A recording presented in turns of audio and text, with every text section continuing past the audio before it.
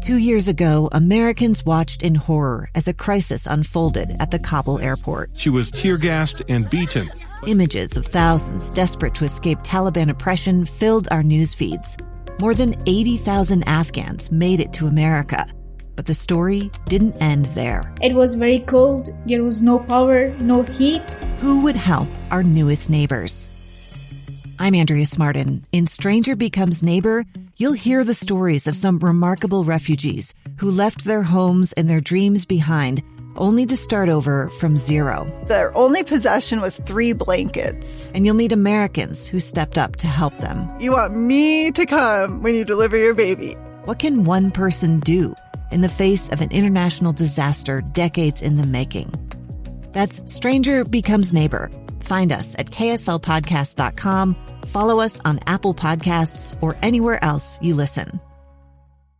Inside Sources. Inside Sources. Inside Sources. Where KSL offers Utah deeper insights on the news. Host Boyd Matheson divides rage from reason and elevates the conversation on issues crucial to our community. On KSL News Radio 102.7 FM and 1160 AM.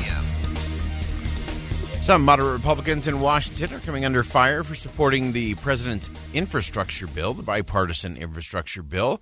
But how much of that is just noise and a lot of the political chatter and clamor? How much will they really have to worry about disapproval from voters in their own district and especially voters in their own party? We're pleased to have back on the program Jason Perry, who's from the Hinckley Institute of Politics at the University of Utah. Jason, thanks for jumping on today. Well, it's always good to be with you, Boyd. From your unique perch, you get to see a lot, both in terms of polling. You also are just involved in so many different conversations where you kind of get a feel and a sense of what's happening nationally as well as locally. One of the things that we've been kind of tracking and trying to figure out is as things have moved back in Washington, D.C., of course, with the bipartisan infrastructure bill passing, there's been some backlash from some on the right towards those 13 Republicans who voted with the Democrats to get that passed and onto President Biden's desk. So it'll be interesting to see, is there really any there in terms of those kind of threats to those moderates? And also wanted to see how that plays here locally as well. Jason, from your unique perch, do you think this is just kind of hot air and bluster, or do you think these moderates in Washington, these centrists, are going to have some challenge going into re-election? Yeah, well, so I will say we have 2 different stories when it comes to whether or not there's any kind of backlash to this. And in some of those parts of the country, some of those moderates are facing scrutiny on their votes right now, for sure. And I think that this is really just how both sides are going to spin that narrative. And they are very divided right now. So what we saw in Virginia right there is just an interesting observation you gave there, too, when you start saying, what lessons do we learn? It's all about who can tell the more compelling story about what happened, because there's opportunity on both sides. In some of these more moderates you see, other parts of the country, they are going to have to answer for some of those votes, and the one in particular that you just mentioned. But I'll tell you, in Utah, I don't think we're going to have to answer for it all. All of our congressional delegation voted against it, except Mitt Romney in the Senate voted for it. The rest voted against. And I really don't think that's going to play out here in the state of Utah, because it really wasn't are you a moderate or not? How do you explain your vote? Mostly the narrative that's being given right now from our members of our delegation is, I wasn't for the spending, but I'm mostly worried about what comes next, and insert the Pelosi concern and the bigger package, and that's what they're going to trade on, and I think it's going to be effective in Utah.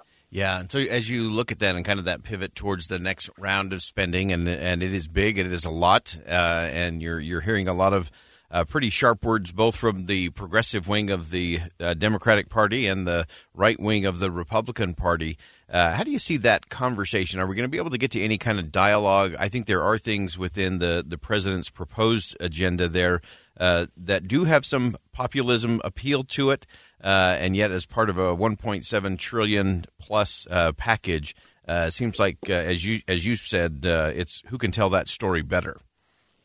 Yeah, so they'll get into the pieces, but and say, are there some redeeming pieces going forward? But you kind of asked, are we going to kind of get to that level of discussion about the policy? I'm not sure we will, particularly on the Utah perspective, because I've talked to our members of our delegation about their vote and how they see what's coming forward. And mostly we're looking for the the midterm election cycle, and we're all trying to make sure we keep our votes. But I think what we're just going to hear about is this: I voted against. This is what our delegation is going to say largely.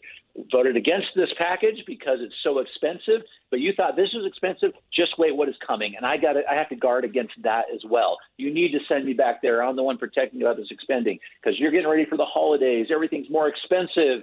Employment is at a place where many are struggling. This is going to be the narrative, I think, more than the substance of some of those things you just said, Boyd, where you say, well, this is just really good for all of us. I hope we can get to that, but it's really going to be the things I just mentioned. Yeah, and so often it becomes – there was a great quote from Senator Angus King, who's an independent, and he was talking about, the need to preserve the filibuster. And he said it in a unique way that I kind of like. He said, just be careful because what you call today's obstruction might be tomorrow's shield. And it's interesting to see that kind of bounce back and forth between who's in control of Congress, who's in control in the state. How do you see that from your perspective in terms of are we going to have a debate? Is this going to be a Democrats calling Republicans obstructionists and Republicans just calling Democrats as out-of-control spenders and social state? How's that? Are we going to get to a real argument on that, I guess, is the question. I'm listening to your really great question and wondering when has that not been what we've been hearing? It's been a while because that's exactly the posturing that we are seeing. And when you start looking at the polling, I would say in Utah, you start looking at how our officials are doing. It seems to be working just fine, and it's about painting the picture and setting the narrative on the other side of the aisle. And even though I'm sort of giving you my opinion that in Utah it's not going to change that much and what their vantage point is going to be, but it gets back to some ideas that you've been so thoughtful about that thoughtful middle ground, sort of that moderate view of the people who are paying attention to those issues on a nationwide scale. And at some point, as the Republicans are trying to say, well, what can I take from the elections we just had going forward? It's going to be trying to claim that middle ground to some extent. We saw in Virginia sort of that middle ground. We saw the suburbs coming and showing up. Those particular voting blocks do care about the substance of these issues. It's more about who's a spendthrift, who's an obstructionist, a little more about my family has to eat, and who is the right person to do that. And I think I always hope that we get to that. Yeah. I want to get your perspective on this, Jason. A lot of people say, okay, the president got a win. He definitely got a legislative win in getting that across the finish line on the bipartisan infrastructure bill. The question is, can he parlay that into any kind of forward movement? And as you look at where we're heading into the holidays with some of the supply chain challenges, the administration itself has been very open about the fact that fuel prices, heating prices are going to go up. People are going to feel that. And so some of those headwinds seem to be strong rolling into some of this. Of course, we still have a debt ceiling and a government to fund and a few other things that need to all be done before the holidays. Do you think this becomes a parlay moment for the president, or does this become more politics as usual and kind of a bogged down moment?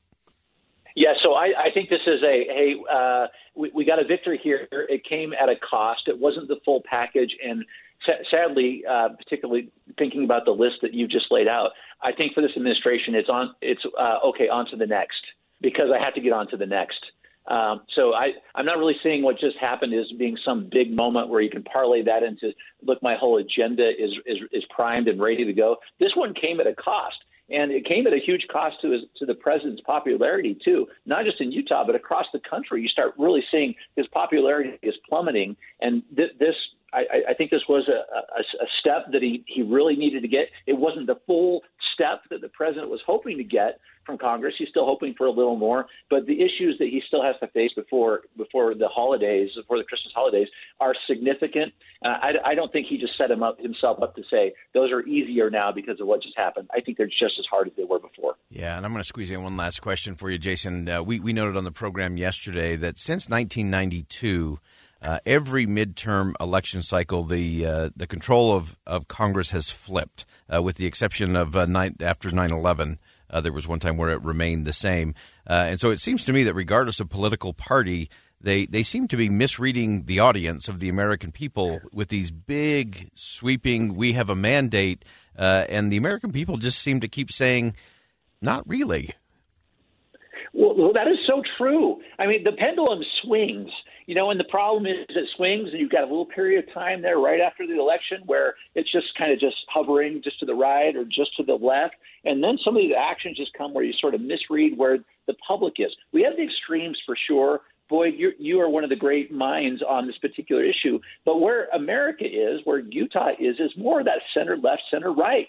That is where you get to last in your positions. If both of these parties, either one of them say, well, what I'm going to do is I'm going to spend my time really where the population is in those center to the right and center to the left, we wouldn't see the pendulum swing so far. But it's just what you say in politics is I've got like a 2-year window. I got this election coming up. I got to go all in. I got to get these people. I feel like I have been told what I need to do. So I go so far in that the pendulum goes all the way to the extreme, and then you've lost it to the next cycle. Of course, the pendulum comes back because the other side will do that as well.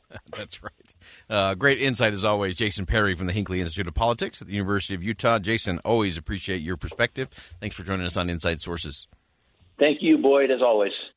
Some people are angry with the redistricting maps the legislature passed today.